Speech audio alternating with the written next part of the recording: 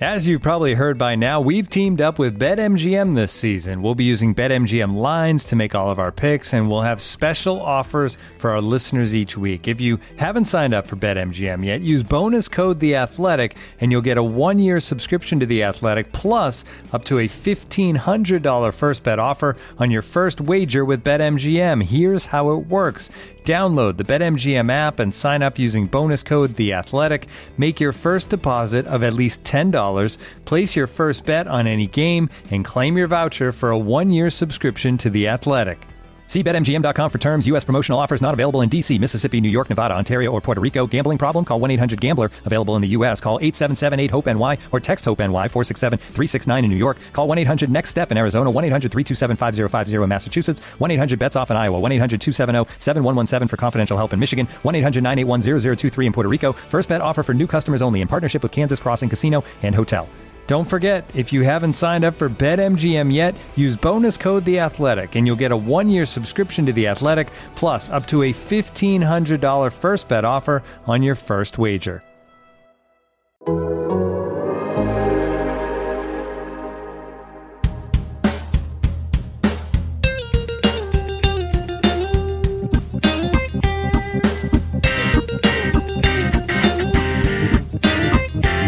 Welcome to Rates and Barrels. It's Monday, September 26th. Derek Van Riper here with Eno Saris. On this episode, we'll talk about some endgame strategy as we're now into the final 10 days of this fantasy baseball season. It's hard to believe, but we've made it. And navigating these last few days actually leads to some pretty quirky decisions that can be pretty challenging if you're relatively new, or even if you played for a long time. You end up making these decisions that are almost sort of counterintuitive. So we'll talk about a few of those unique challenges. I got a bunch of great mailbag questions to get to, some with some longer term implications, but we're at that point in the season where if you play in a keeper or dynasty league, you're starting to think about the future.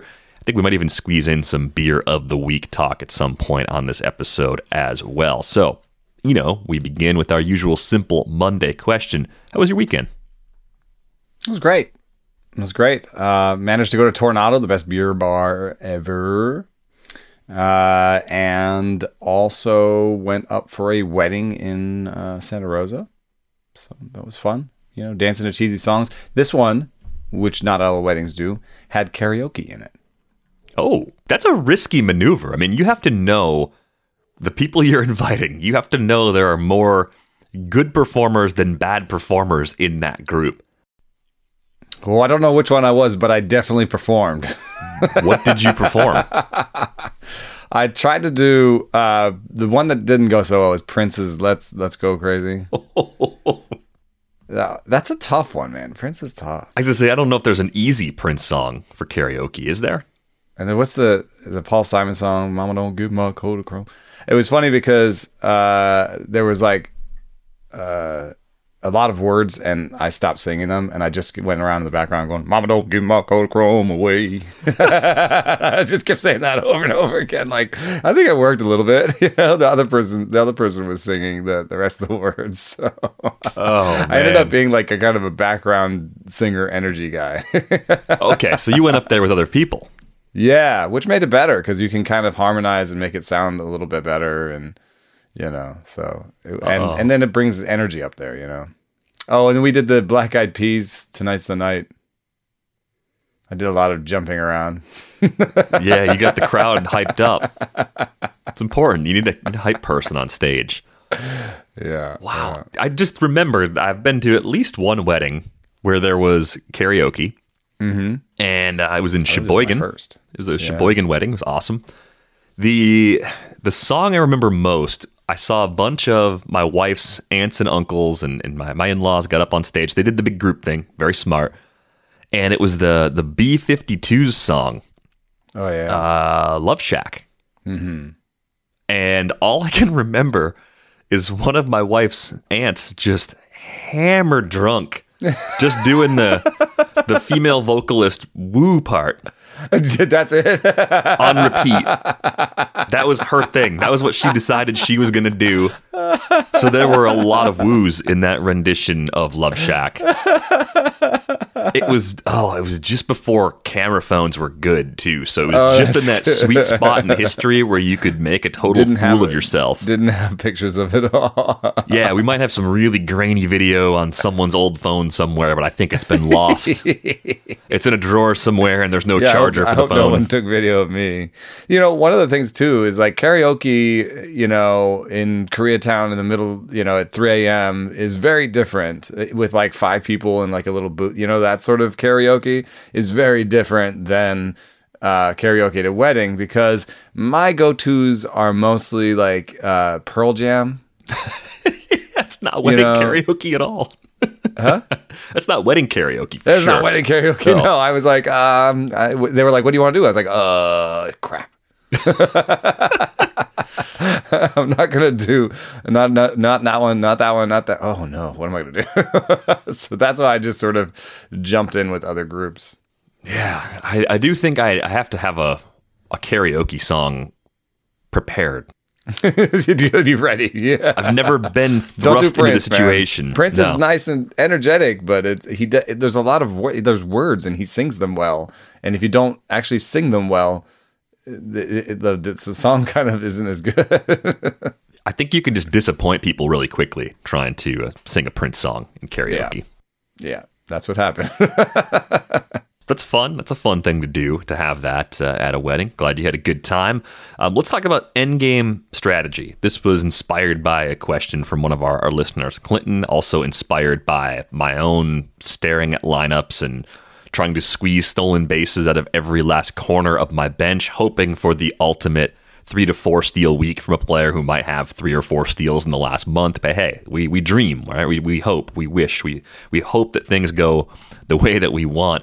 This particular question from Clinton was about ratios. He wrote in after having a rough week in a 5x5 15-team Roto League, dropped 10 points down to second place after beginning in first.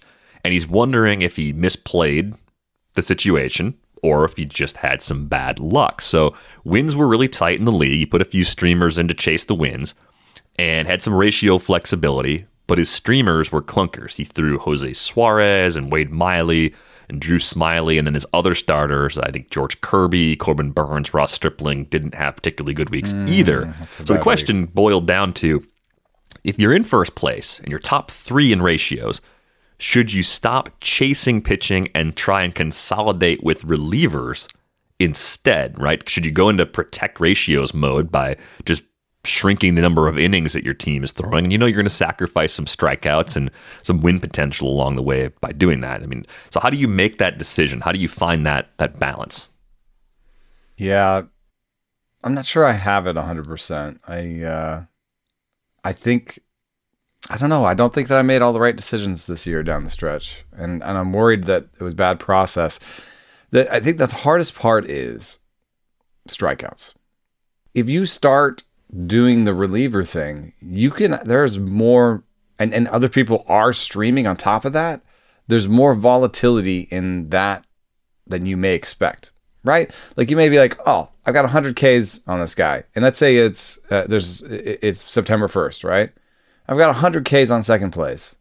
I've got 5 wins on second place. I should shut it down, and protect my ratios.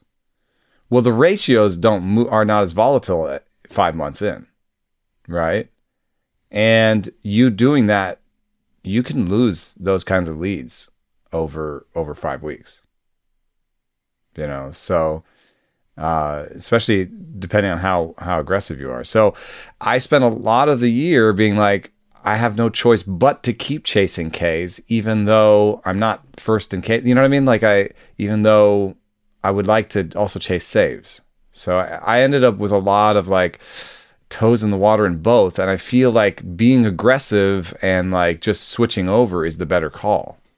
I think being aggressive is the easier choice to make. I think chasing in that case is a little, like your brain can do that more logically because you say, well, I know I'm going to get more strikeouts if I throw these mediocre 2-start pitchers and if I go from 7 starters and 2 relievers in my lineup to 9 starters or 8 and 1 or whatever that shift is. It's easier to process all of that. No, what I was saying was that I did both. I would try to do both. You I tried to have both. 6. I tried to have 3 relievers and 6 guys with 2 starters in there. Right. My thinking was I got to keep chasing Ks because there's points to be had there. But I also want saves. And so the only way to do that is to have as many 2 starters in there and also still have 3 relievers.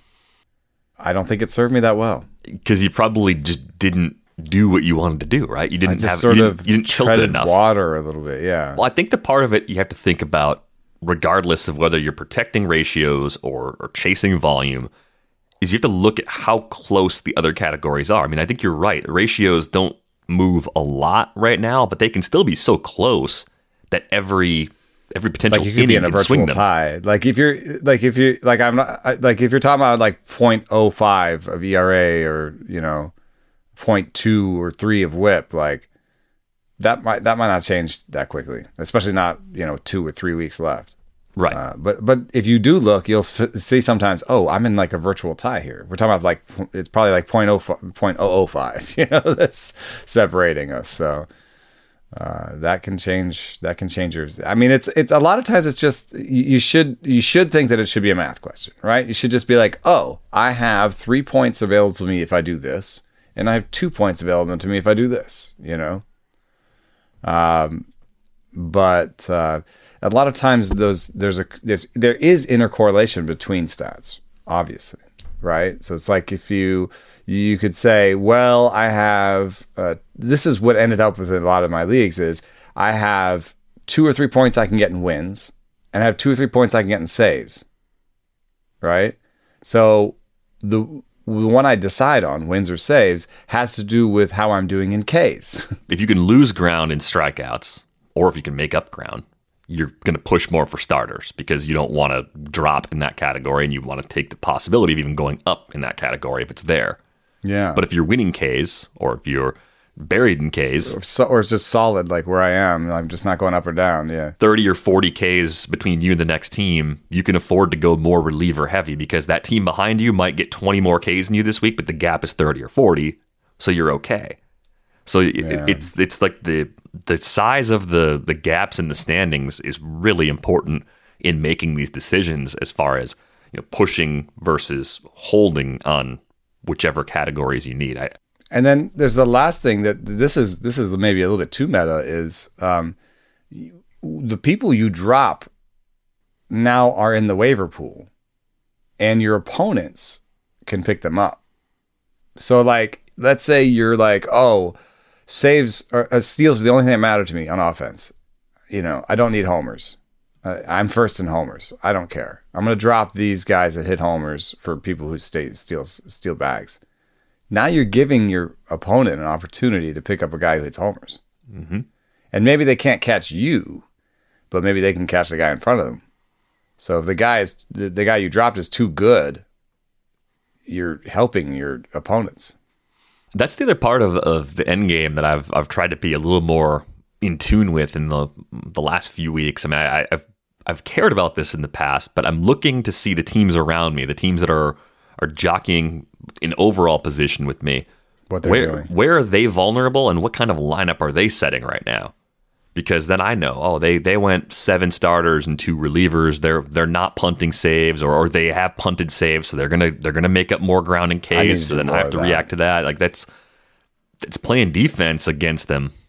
Did you also recommend like looking at the weekly transactions that weren't even your own? Also, you should do that too. Saying that because then you can get that going into the follow. Like this week, if you see your opponent picked up 3 or 4 starters, and those are either 2-start pitchers or maybe they've just got cake matchups, you can kind of see, they're chasing wins, or they're chasing wins in Ks. It's also just good to see if they do the thing where like they're chasing stolen bases and they dropped a guy who has real power, you'll be able to see that, a week early and know that maybe I can get this power guy later. Yeah. And I feel like in some ways, all these things we're talking about can just be overwhelming because you're trying to sit there on a Monday morning, a regular day. You have to think about like what's the best lineup guys for you and your team. So a lot of times it's just like, let me be myopic and just think about my team because there's so much to do on my team, But then you got to also think about what they're doing on their team. So for Clinton's question, the thing that stood out to me is he mentioned Suarez, Miley, and Smiley. This is a 15-team Roto League. Those guys are all right in the range of streamers you'd think about in those leagues. I streamed Miley last week. He did have I think he'd had one good start, one bad start week. Right, and it might have been net negative for the ratios, even if it was one good, one bad. But I was chasing wins, man. All you cared about was that W. I think he got one. That group is just right on that borderline of, yeah, if you need to keep playing for volume, I think they were all in spots where you probably weren't wrong by process to throw them out there, even though they're not guys you'd want in your lineup all the time. So I think this is a little more bad luck than you wouldn't than think, a misplayed hand. You wouldn't necessarily think that all those guys would blow up in 1 week, and he got a little bit screwed by his studs blowing up too. Yeah, you're not really expecting all the other guys to be bad. Then it wouldn't have mattered so much if Smiley gave up some runs. So I don't think this was bad process. I think you can definitely cost yourself points in those counting stats if you go overboard, getting too reliever heavy, trying to protect ratios. I know there are occasions where you have to do something like that. This, based on the information we have, didn't really seem like one of them. Are there any other endgame problems you've run into? Because the pitching stuff is probably the most common of all. If you had any other issues, like for me, I'm just trying to, like I said earlier, I'm trying to milk stolen bases out of every corner of my roster. So that's leading me to take players, get a 15-team league. David Peralta's on my bench this week.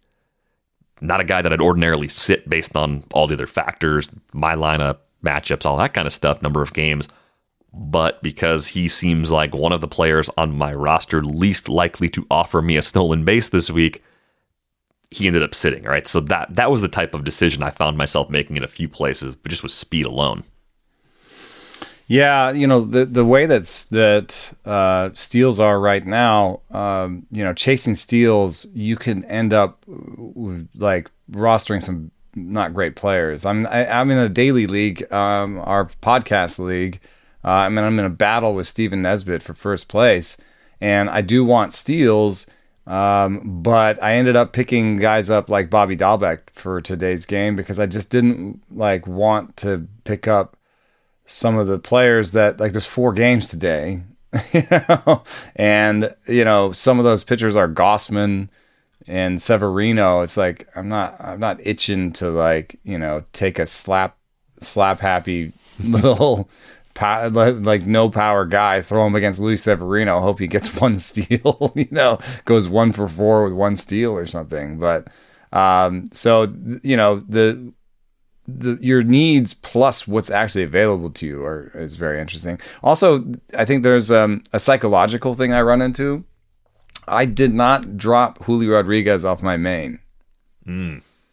And I kind of did the math and was like, oh, but he could be back for maybe, 2 games. I think he could be back around that last series of the year. The last partial week. Yeah. And he would be the best player I could get. But then there's also, I'm in second place in my main because of this guy. I don't know. I probably screwed up. I probably should have just dropped him. But I think that's also a thing that's tough with this decision you're talking about, and the thing that we're talking about. Like, there's a balance between dropping a good guy onto the wire because he doesn't fit what you're trying to do at the end of the season. And then our psychological attachment to guys, because, either they're the reason you got where you are, or they're just too good to drop, like a struggling veteran at the end of the season that doesn't even, if he did get it going, like a Josh Donaldson, right? You're like, well, I don't even need power, but, is he too good to drop? And so there is a, I think it's because I play enough Dynasty where I have this I can't, that guy's too good to drop. He's a good player. He's just having a bad season. Well, if he's having a bad season, then you just got to drop him, dude. In a redraft, it's only about this season. Yeah. The tough one about dropping a player like Julio Rodriguez is if you get that partial week. Like, let's say you dropped him this week, and you do find out going into the weekend he's going to come back for the final series. You get a chance to bid on him again in leagues that are running another fab on Sunday, and those are a thing. You have to make sure you've got enough fab left to get him back, though, if you need him back, if you want him back. So you have to manage that aspect of the end game, too. And there are some teams that still have a lot of money left, and you never know if they're hanging around. Maybe they've got a shot at third or something. They have left on your guy, right? And in the keeper, and then Julio Rodriguez steals a base from them, and they go past you in the standings. That does seem like our brains playing tricks on us. How unrealistic FOMO? Yeah, how likely is that? You have to. That's the hardest thing about baseball is like, about fantasy, I think, and just in general, is that we're all trying to guess the likelihood of these different events happening in tiny slivers of playing time. Yeah, I think it's almost easier over the course of the season to be like, oh yeah, this guy will be good over the course of the season. I think I'm better at drafting than in game, than in season, because maybe it takes me too long to drop a guy who's just having a terrible season. I think that probably happens to me. I'm just like, but he was projected to do this. Well, 5-6 weeks into the season, sometimes you can already tell somebody's having a bad season. On the other hand, we wrote off Brian Reynolds to an extent, And when I talked to him about it, he's like, I don't know. I was like, how did you get back on track? He's like, I don't know, man. It's just baseball. So I think the power is where he's proved you the most wrong based on what we were talking about. He also the strikeout. He got the strikeout rate back in check. The average is still a little light, but yeah, I think that was one of those early season things where we wanted to be right. We wanted to say, oh, wait a minute, this isn't normal, and this is a big skills loss. And if you split the difference between what he's doing and what he's done in the past, he's still going to be here. And it's a relative bad year for him in strikeout rate. Because if you take 2020 off the ledger, this is still the highest strikeout rate of Brian Reynolds' career, right? So it's the second worst if you want to count 2020. That's sort of what we were saying. At the other hand, I'm going to do a game log thing now. Yeah, what exactly was that episode? It was May, maybe mid-May, probably.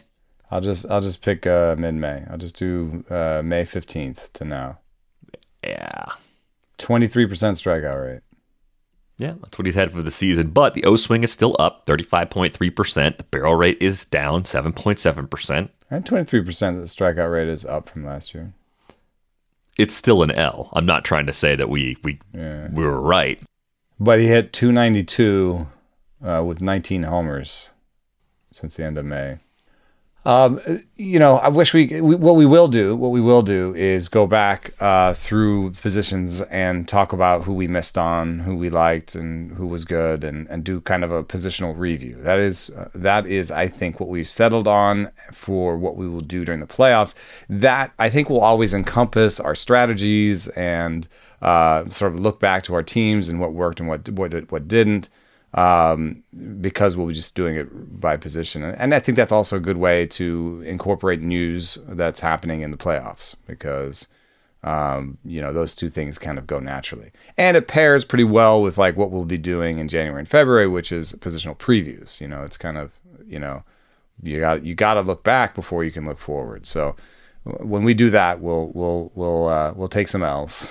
That's literally the exact thing I was going to say. If you stop talking one sentence sooner, I was going to say, you got to look back before you can look forward. Is that some kind of cliche that we're now, we're all just saying around here, like on this show or even just in fantasy podcast land in general? I don't know, but thanks for the question, Clinton. I think that's a topic that a lot of us struggle with, even some of us who played for a long time, but still trying to figure out how to manage the end game carefully. I think for some reason in my head, when I think about managing the end of the season in fantasy baseball, I picture a curling match, a really close curling match. And it's like one of the last possible ends of the match.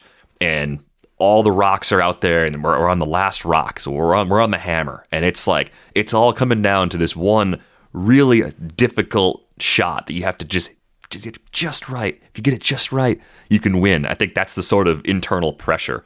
Very strange analogy, but that's what I envision for some reason as I try to make these choices. Looking for an assist with your credit card, but can't get a hold of anyone? Luckily, with 24/7 US-based live customer service from Discover, everyone has the option to talk to a real person anytime, day or night. Yep, you heard that right. You can talk to a real human in customer service at any time. Sounds like a real game changer if you ask us. Make the right call and get the service you deserve with Discover. Limitations apply. See terms at discover.com/creditcard. Looking for an assist with your credit card but can't get a hold of anyone? Luckily, with 24/7 US-based live customer service from Discover, everyone has the option to talk to a real person anytime, day or night. Yep, you heard that right. You can talk to a real human in customer service anytime. Sounds like a real game changer if you ask us. Make the right call and get the service you deserve with Discover. Limitations apply. See terms at discover.com/creditcard. Let's get to some other questions that came in. We got a question about Triston McKenzie. This came in from Jake. Jake's curious to know how we feel about McKenzie as we approach the offseason. Look at the pitching model. I see his location plus and pitching plus been pretty consistent throughout the year, and his stuff plus has risen, but all three values are just a bit above league average. Looking at his StatCast numbers, I'm a little nervous about his peripherals. He's giving up a lot of hard contact and a lot of fly balls. Do you consider him a sell-high player in Dynasty, or would you hold on? I've got some solid pitching depth and an abysmal offense, and McKenzie tops my list of sell-high candidates. Bonus question, if you were to dangle McKenzie, what kind of hitter value would you be looking for in return? Last season, I sold high on Ranger Suarez and got Alek Thomas and Luis Garcia in Houston for Ian Happ. We'll be looking for something similar with McKenzie. Thanks for everything this season. Cheers, Jake. So, first part of the question, what do you make of Triston McKenzie based on what he's done over a full season? I think the recurring tagline that I had on McKenzie was, can he do it for a full season? Very small frame, tall but skinny. And what happens as the innings pile up? And I think he's answered the can he hold up for a full season question. He's done that. 180 in the third innings, get a few more in these final couple starts. Skills have looked good. A little bit of a home run issue, but this overall is a very good pitcher, even though everything across the board is just, a little bit above league average in the model. Is this as good as it gets? Is this sustainable? How would you play it with McKenzie? Unfortunately, I think that there are things beyond Triston McKenzie's own talent that are important to this discussion, and they're hard to kind of parse because, for example, he has the best combination of stuff plus and I don't know if he has the best pitching plus, but he has the best stuff plus between him, Shane Bieber, and Cal Quantrill. Now, I have to bring those up because they're going to feature prominently in the pitcher L's category. I might do a piece this week about guys I missed on and why. And I don't know if it's it could just be a model failure, that they've got something that they've modeled out that they're better at. I mean, they're a major league team. But I tend to sometimes look at something like this, team BABIP allowed.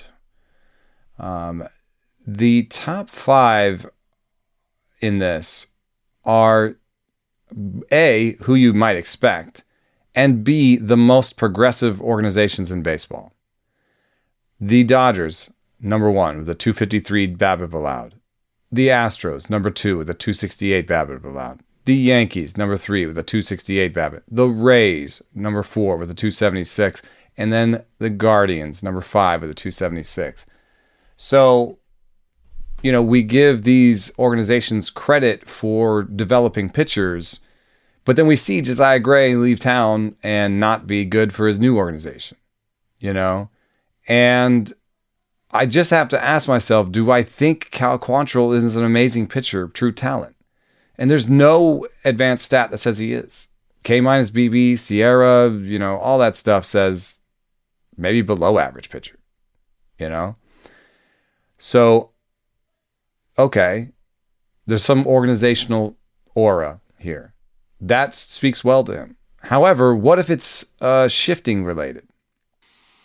Well, we talked about the shift and how modest some of the resulting benefits would be for a lot of hitters. So I think we would need to keep a reasonable cap on how negative the impact could be when we're talking about pitchers. If A is true, then B must also be true. But we're working on a prediction. We're not working in certainty. I also wonder if we're just working in a little bit of a post-Dips world here. Dips theory is defense-independent pitching, which is the idea that, a pitcher can't control what happens on a ball in play, which to the large part is true. But I also know that these new models, for example, Stuff Plus and Pitching Plus, are trained against runs allowed rather than trained against whiffs. So early models were just what pitches get whiffs, so it's very strikeout sort of focused. But you've seen some of the wins this year in Pitching Plus have not been great strikeout artists. Talking about Urquidy, Wells, Rasmussen. There's been a fair amount of guys who've been really good with lower strikeout rates.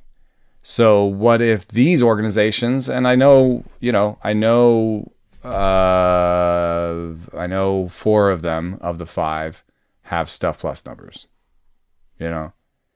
So what if they train theirs against balls and against runs allowed, and they figured out that certain pitches, like for example, cutters just have a lower BABIP. There's a fair amount of cutters on these teams.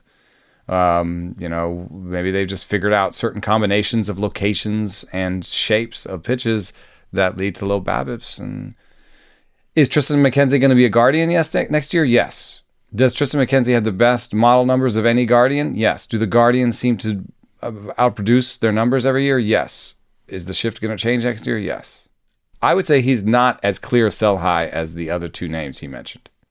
The other part of being wary of McKenzie, though, comes back to those longer-term durability concerns, and that just seems like a bias against a player's body type. Or maybe it's the bias preferring an Alek Manoah build in a starting pitcher, and if it's not an Alek Manoah build, then we're a little more skeptical. However you want to frame it, that's the other part of what people worry about with McKenzie. Do you think that's good worry, or do you think that's unnecessary worry? Well, we have an ongoing joke with Paul Sporer, who is that's the kind of built like Chris Sale. That's the McKenzie Sale. Yeah, Sporer has it. But the joke is about Chris Sale is like, you were yelling about how he's going to be injured. Yeah. Are you right if he gets injured like 8 years later? No, you're not. You're not right, because the people that were the most skeptical thought he was going to break well before he actually did. He broke. Oh, I was right. I was right. Almost like all that Payne break guy. eventually. Did that Payne guy tweet when Chris Sale broke? Oh, I told you. Still not convinced that's actually a serious account. Still think it could be parody. If it's parody, it's awful. It's like the worst, grossest trolling that exists. Either way, I'm not. It's not good either. It's not good. Yeah. Parody or not, it's just a bad account. I mean, he threw 180 innings this year. He threw 140 last year. That in the current landscape, that's a workhorse, dude. Yeah. No, it absolutely is. Tristan McKenzie, for people who either don't have him on their roster or haven't thought about it this way yet, has been in almost a top 20 starting pitcher this year, just in terms of dollars earned based on the stats, right? So you look at him favorably, alongside of Framber Valdez, Shane Bieber, Nestor Cortez, Christian Javier. He's in that group.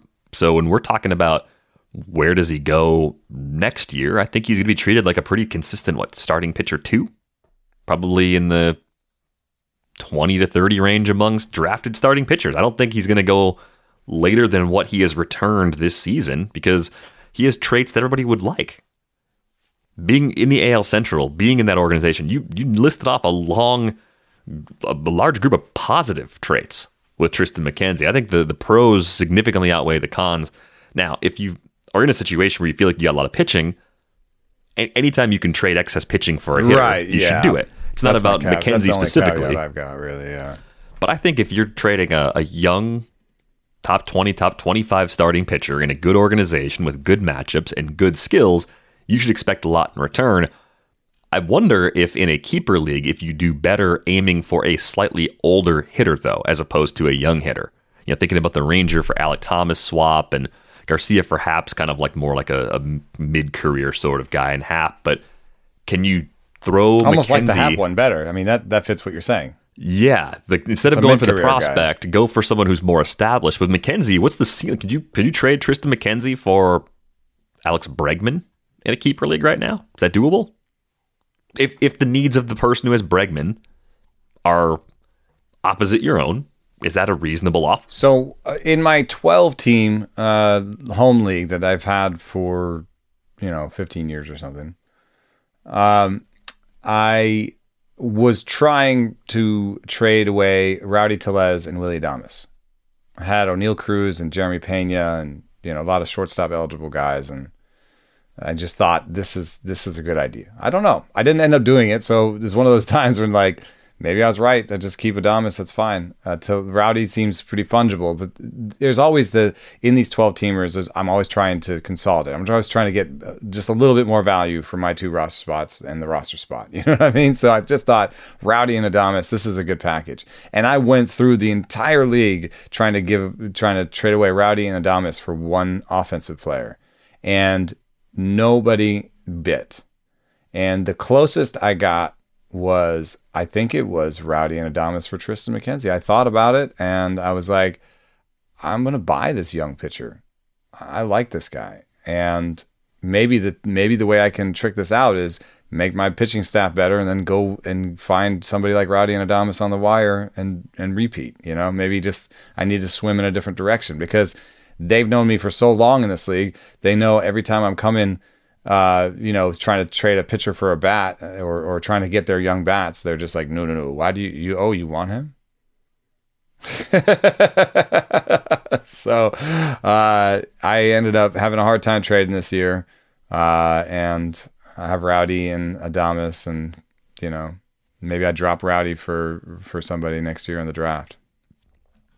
I actually don't think McKenzie for Adames is unfair either. I think that's a pretty. But that's why I was trying to bring that up. So you're just talking about Bregman. So I think I think that was fair. So I think Adames for McKenzie is where he's at his level, because Adames he's good, but he has flaws. He's at a position you normally get some steals from. He's not going to give you many, and he's not a good batting average guy because of strikeouts. 8 for 10 this year in stolen bases, though, running a little bit more. That's a team that's kind of sneaky, willing to pick its spots. That's more than I thought he had. Yeah, it's kind of like, I mean, because of Dansby Swanson's big step forward this year, I think the Willy Adames steps forward maybe have been a little overshadowed in just a broader pool of players. You're right about the average flaw. This is the lowest batting average we've seen from Adames at 241. K rate's down a little bit. I don't know. Barrel rate's been ticking up every single year. 5 years in the big leagues. Every year he's been in the big leagues, Willy Adames has increased his barrel rate. That can't happen forever. But I almost wonder if we could Frankenstein together one more season where he does all the things he's shown over the years all together. He could have a peak season left in him where he hits like 280 with 35 homers. Yeah, he's missed a little time this year too. 131 games, 31 homers. Just a better season than I think a lot of people realize. Yeah, I mean, I'm kind of glad I still have him. It's fine. It's frustrating sometimes when you think you have a good package to go shopping with and you don't get anything for your effort. I had another thought here. Just as kind of, it's just, I think it's part of what we're talking about. But it's not on the rundown. And the strategy that we've been talking about of like getting players that have a little bit of speed, I think that's a roto strategy. Does that not work as well head-to-head? Because that 12-team dynasty is head-to-head. So the reason I have Adames as a 0 in stolen bases is I don't think of him as part of my steals package. Like, late in the week you need a steal, Adames is out. Because that's not a number of steals I can count on. I'm not like, oh, yeah, Adames is going to steal a base this week. You know what I mean? I wonder if in head-to-head you need to be a little bit more like, no, I have my steals guys. No, I don't. You think you still just sort of grab a little bit of steals? Like, you could have 5 guys who have 10 steals. That means that one or two of those guys are going to get a steal this week. I can't give you a clear reason why I don't think it matters, but my instinct is that it probably doesn't matter. I think We talk a lot about stolen bases happen against a pitcher. Like, yes, there's a pitcher and a catcher, and the timing of the pop time, like all that stuff matters, but it's usually considered like a stolen base comes off of a pitcher. You decide to run more based on the pitcher than anything else. Right? So I think what you would need is more granular analysis when you have a roster full of guys that run some, but not a lot. If you have to make sit-start calls in a head-to-head league, I think you got to look more closely at those actual matchups, because someone like Willy Adames probably picks his spots very carefully. He could be in a steals package if he's facing Noah Syndergaard this weekend. Right. Or even just someone, Syndergaard's the perfect example, because anybody against Syndergaard you want in there. But you choose, I think, based on factors like that. You have to be more aware of factors like that if you build that way. Whereas the in-out thing, if you've got some, I don't know, if Miles Straw got dropped in a league like that, and he's played pretty well down the stretch, but if he got dropped in a 12-team head-to-head league, yeah, sure, you're chasing speed. You're going to throw Miles Straw in at the end of the week because you know that's what he brings to the table. But I think what you overlook in a head-to-head league is that Willy Adames is better in every other category by pretty wide margins based on where he hits in the order. So you're taking a hit in at least 3 categories for a boost in 1. So then in head-to-head, that could be a pretty big difference. Oh, hey, you won steals with your steals package, but guess what? You just lost the other stats that you needed. Like Jorge Mateo versus Willy Adames on the year. Yeah, that's more like that, but that's still Mateo, tough player for next year. Really tough player for next year. Yeah. Especially with Gunnar Henderson playing shortstop, like he could Jorge Mateo just had an 81 WRC plus at 27 years old. And I think he pretty much deserved every bit of that 81 WRC plus. Yeah, that to me the shape was weird though. It was, and he definitely made some improvements. I'm not saying he didn't, and the power looks a little bit better. But with that strikeout rate and walk combo, I think he's headed towards being a backup. Yeah, good defender. Not necessarily a guy they want to pencil in probably as an everyday player next year. We'll see what happens. Team change could always happen for a player like that too, where another rebuilding squad might feel better about giving him 500 plus plate appearances, and the Orioles might give them a pitcher, a better build overall if they do something like that. But if you're going really young, thinking about a player like McKenzie, just similar value. I mean, we've had a lot of players debut this year. I was looking for prospects who haven't come up yet, who might be right around that value level. I don't think you're getting to the top of the list. I don't think you're not getting Jordan Walker right now for Tristan McKenzie in a dynasty league. That's not going to happen. You're going to get Jason Dominguez? Maybe. I don't know if you want to do that, though. I think pitching's hard enough to get. I think even if you have a lot of it, I think you just would stand pat. Unless your team's not playing for 2023. Then you can think about the Dominguez-type options. Either way, it's not easy, and my advice would be to angle more for an established player, Adames, Bregman, players like that, if you're going to move McKenzie. Like a buy low veteran, too, like just somebody with an established record. Or maybe, could you, after all the injuries this year, could you take McKenzie and put him out there and try and get Eloy Jimenez? And maybe you have to add something else with McKenzie as a throw-in, but that might be the road I'd go down. That's the kind of stuff I like to do, yeah. A young player who's been in the big leagues for a little while, whose stock has taken a hit, per-game production still looks good. Yeah, it's risky, but then there's risk on both sides. The risk you feel with McKenzie, either holding him or the other person feels trying to trade for him, they're giving up some risk coming back. And I think of the two risks, I'd be a little more comfortable with Eloy Jimenez in a long-term league. All this is to say, Tristan McKenzie looks good. This looks legit. So if you are out there and you have him, you want to keep him, I don't think you're wrong for wanting to keep him. Thanks a lot for that question, Jake. Looking for the best place to buy tickets for any of your favorite teams or sporting events? We've got the spot. Our partner, StubHub, has been the leading ticket marketplace in the world for over 20 years, providing a 100% guarantee with every order. From a worldwide selection of live events, the widest choice of tickets, and industry-leading partnerships, StubHub has what you need to purchase with confidence. StubHub, an official partner of The Athletic. And now, 2 pigeons bemoaning the fact you can stream DirecTV satellite-free. You see this? A family watching baseball on DirecTV with no satellite dish in sight. Let's heckle them. You call that changing the channel? Choke up on the remote, buddy. I hope getting all these games on DirecTV makes up for your mother not pre-chewing your sunflower seeds. DirecTV has the most MLB games. Visit DirecTV.com. Claim based on total games offered on national and regional sports networks with choice package or higher. Availability of RSNs varies by zip code and package. High-speed internet service required. Terms and restrictions apply. Another question here from Michael. As we wind down the year, I like to look at early returns from the trade deadline. I think the long-term ramifications for the Nationals and Padres still need a long time to marinate, but I'm interested in some of the smaller moves to see where we can find values for next year. I'm intrigued by the deals between the Phillies and Angels that ultimately resulted in a swap of young, struggling outfielders in Brandon Marsh and Mickey Moniak. Neither player is likely to become a star as their prospect pedigree once suggested. Both players are showing signs they're benefiting from a change of scenery. Are there signs under the hood for either of these players that they will matter to fantasy managers in 2023? Michael also threw in a beer of the week, Super Lager from Wild Leap, which I have not had before. Sounds kind of amazing. Yeah, that's great. I had a Fest beer, and it's Oktoberfest time. But the thing that I like to do is just try not to look at any sort of slash line type stuff too hard. That's good all season, but it's particularly good when you're just looking at 100 plate appearances with a new squad.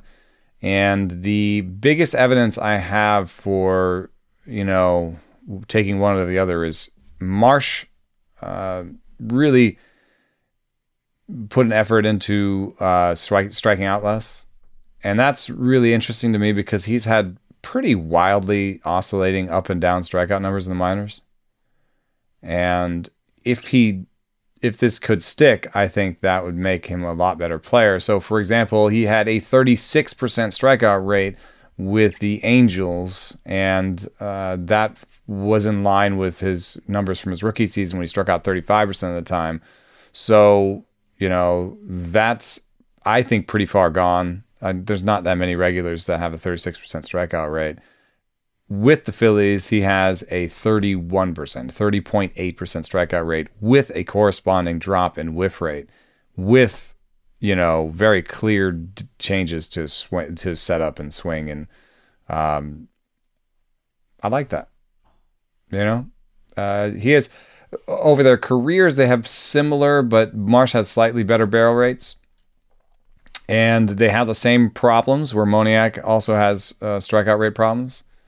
But we have, with Moniak, no change in strikeout rate with this new team. And with Marsh, we have a change. Yeah, there's also the organizational questions, like the things that the Angels couldn't fix with Marsh and Joe Adell. Not sure they're going to be able to fix that with Moniak.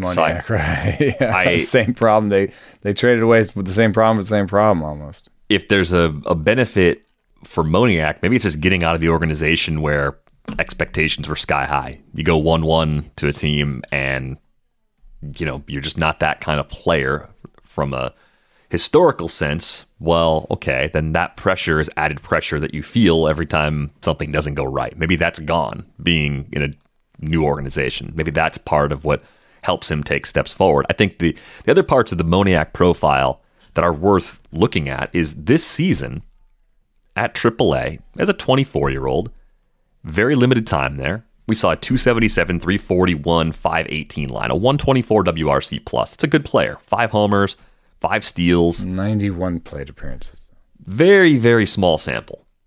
And I think last year in a larger sample at AAA, it was a 91 WRC plus. You go all the way back through his minor league track record, and you've got 1 full season's worth of plate appearances. That was AA as a 21-year-old in 2019, where he was an above-average player, 115 WRC plus.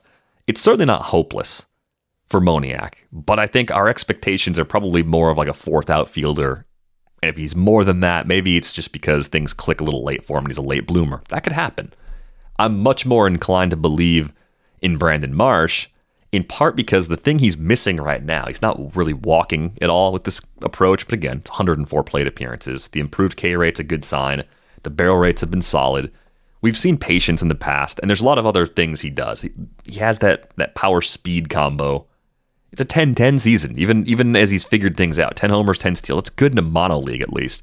But I think when we start to look ahead to draft and hold season, we start thinking about 2023, this is a profile I actually want on the bottom part of my roster. And a big part of it is that I think the playing time is going to be very stable. I think they need Brandon Marsh in center Vierling field. is not a good center fielder. Odubel Herrera is not a good center fielder. Hopefully he's gone by next year. Yeah, I think they're finally moving on from some of those players being in that position group, at least, if not in the case of Herrera, moving on entirely. But I'm in on Marsh as a very deep league sort of player, someone that in a dynasty or a keeper league that you could acquire in the offseason, probably as a throw-in in some cases where a lot of players are kept. I think you might be surprised at what you get from him next season because it's a very hitter-friendly environment. Good lineup around him too, so the counting stats will be better than a lot of other players. I like the hitting coach there, Kevin Long. I like the director of hitting there, Ochart. Yeah, I think they're pretty good at the hitting part, and I think there's also if they hit their 75th percentiles, I think Marsh's is just better, right? A little bit because of that walk rate. So if they hit their 70th percentiles next year, I feel like Marsh could hit 260 with a 320 OBP and have like 25 homers and the steals is a big thing with the new rules, but he could go like 20-20 next year. It's not out of the question. I'm not stretching it too hard. I'm just giving him back some of the walk rates he's had in the minors along with the new strikeout rate. And projections are going to be pretty light, I think, on Marsh. You're going to get like 240, 245 type averages, 310, 315, maybe at the high end for an OBP, and probably even a 400 or lower slugging percentage. But I think you could make a case for taking the over across the board on that 2023 slash line for all of these reasons. Thanks a lot for that question, Michael. We've talked a lot recently about the 2023 rules changes, and I think there's been this sort of lingering question for the long haul about catcher values. But the immediate concern would be that if stolen base attempts are going to go up, that stolen base defense from catchers, the ability to handle the running game, is maybe going to be a little more under the microscope. So this question came in from Rich. He uses Cal Raleigh as an example. Raleigh's a switch-hitting catcher on an improving offensive lineup, strikes out way too much for my liking, but his power is very impressive. He's a good pitch framer. The knock on him is his fringe average arm. He struggles to get runners out. My question is, how will the new rules for 2023 and the eventuality of MLB's automated strike zone affect drafting catchers for 2023, especially in a keeper league? So usually what Rich does, he included this in the email as well, he drafts catchers at A-ball and double-A as kind of a hit and miss sort of thing because it's a dynasty league where they have to roster two, and we know catchers sometimes take a lot longer to develop. It's very hard to hold onto those prospects and to be right about them. Yeah, that's a tough league, man. Two catchers in dynasty. Woo. Yes, I've thought about this a lot. I've thought about things like how will they stand behind the plate, and would this help Cal Raleigh? So, I think that there's a possibility they might stand more like an infielder, because the things that we see, like them getting down on one knee, and most of the way that they're sitting and standing right now is to make their framing better. So if that's not going to be an aspect, and I think we're talking about automated balls and strikes in 2 years. So I think this is coming very fast. I mentioned that I like Logan O'Hoppe, as a possible offensive-minded catcher. I think that teams may go with offense at the position a little bit more. And could standing in a different way help Cal Raleigh throw people out? Because that'll be the thing that you want. And the last thing is, I don't think blocking is that important. Blocking is just not something with a big range of values, and it happens when it happens. People think about it a lot, but it doesn't happen that often that it causes a problem. The spread in blocking runs is just not that big. So I just feel I like Cal Raleigh enough that I think it could be a boon for him, even if, because there's just enough power there. But people I think that'll be hurt. Jose Trevino types, I think, get really hurt. He's first in framing. Why does he? Somebody that also gets jobs for his framing. Maybe Higashoka Grandal, if he can't get the offense going again. He's one of his things is how good he frames. Jason DeLay might be a framing guy that gets jobs for his framing. Generally, also, the people that don't have great offense are going to filter out because I think teams will go for more offense at the position. Yeah, Raleigh, I think that's why I think Raleigh might be safer because I think he actually has pretty good offense for a catcher. Yeah, no, I believe in the bat for sure, and he's pretty big. He's one of the larger catchers. He's like 6'3", and you think about just the mechanics of getting out of a crouch or getting up from being on a knee, like however he tends to receive the ball. I don't watch the Mariners enough to have a firm grasp on that, but I can imagine being larger, just taller, makes it a little harder to get into your mechanics and to release the ball quickly out of those positions, generally speaking. There probably are exceptions, but I could see that being something. If you can change your technique, you might be right that his pop time might get better if he didn't have to consider his framing. Right, he might gain more if he can receive the ball differently in the future. But I think because that's still a couple of years out, I'd be more focused on the stolen base issues right now. But I still I look at that. You agree with what we were talking about earlier, right? The bases are stolen off of pitchers more than catchers. More than catchers, even though the catcher does have a role in it. Yeah, I mean, what's a way to show this? You could look at the leaderboards. Yeah, I've got it up right now. Jacob Stallings leads the league in stolen bases allowed. 57 stolen bases against Jacob Stallings. I don't think of Jacob Stallings as a bad defensive catcher. Why though? Well, he's where is he again? Miami. Excuse me. Big sneeze. He's in Miami. Sandy Alcantara has 22 of those. Yeah. By himself. So who else is doing that in Miami that's so bad? Pablo Lopez is 5. So we got 27. How many did he give up? 57. So he's not good. There was one other Marlins starter I saw on the pitching leaderboard for that though. Let's see. I'm gonna do this. Alcantara is up there. But see, I think what we'd be looking for is the disagreement between stolen bases allowed, Braxton Garrett 9, and pop time, right? Don't you want to find the disparities between those where the catcher can be fast. If the pitcher's slow, it doesn't matter. Well, if you just do it by teams, this is what I was going to say. So the Angels are fifth most stolen bases allowed, 95, right?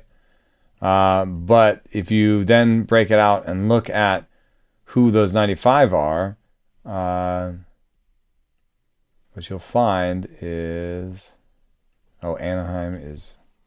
Oh, and while you're looking that up, check this out. Jacob Stallings actually is slow for pop time, so my perception of him is wrong just based on preconceived notions about him based on other factors. He's 26th percentile in pop time. So they have 95 stolen bases allowed. 25 of them are Noah Syndergaard, right?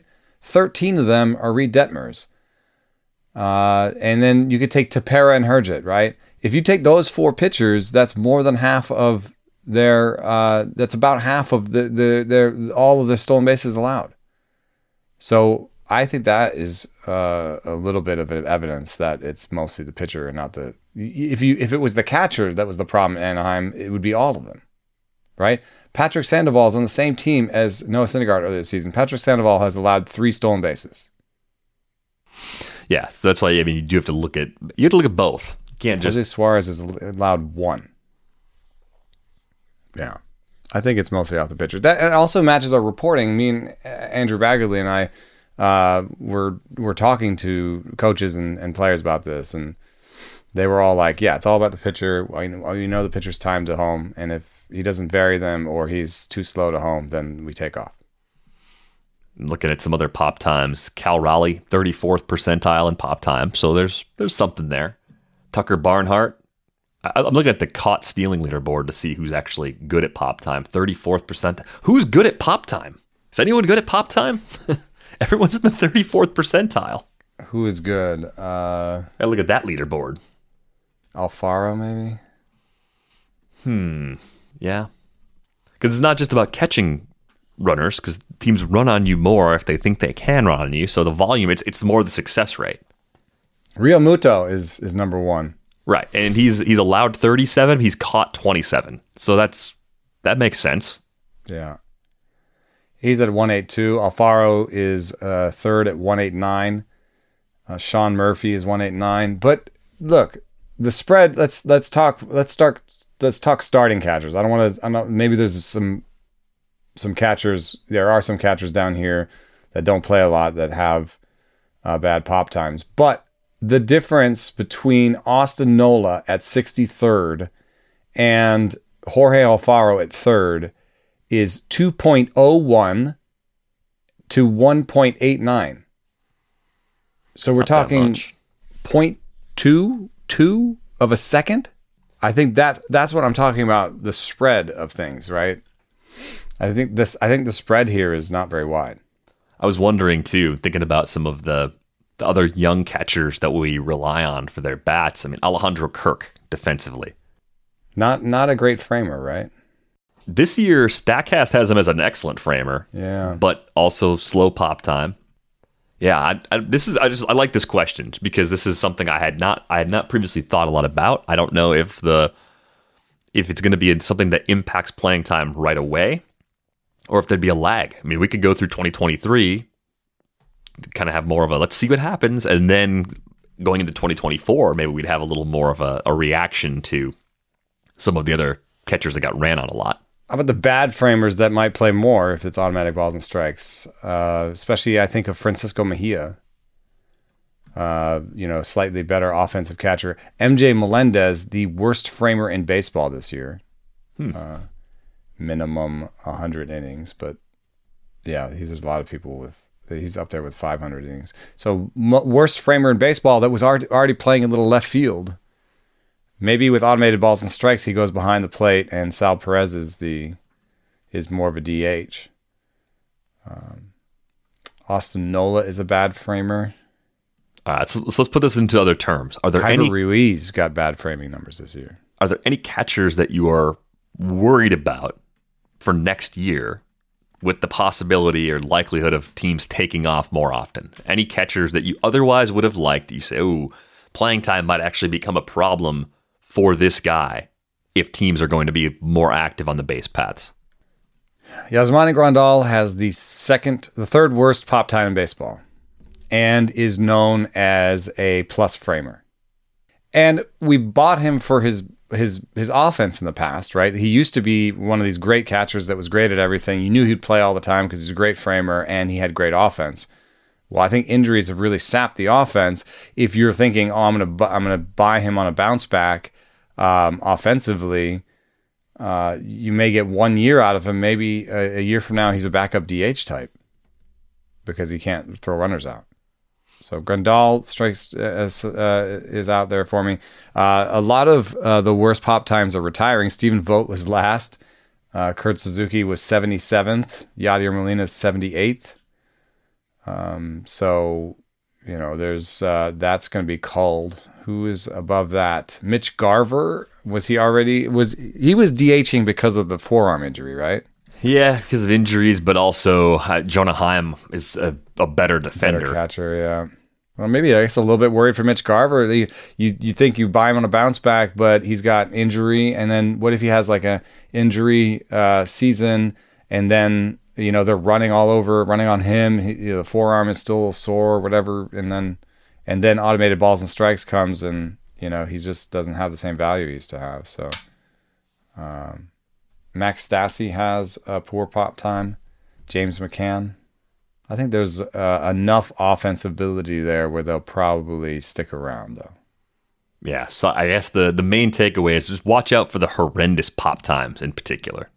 Because if teams are going to run a lot more, the guys who are very bad at getting rid of the ball quickly, they're going to get picked on just as like same as the slow pitchers to home plate. Teams are measuring this. They're going to rigorously take advantage of all the information they have at their disposal, and that's one of the things we have publicly that might shed some light on catchers that are in danger of losing some playing time. But you could hit enough to where it won't matter. You could have fast pitchers working with you that could help offset it. So you have to look at those factors too.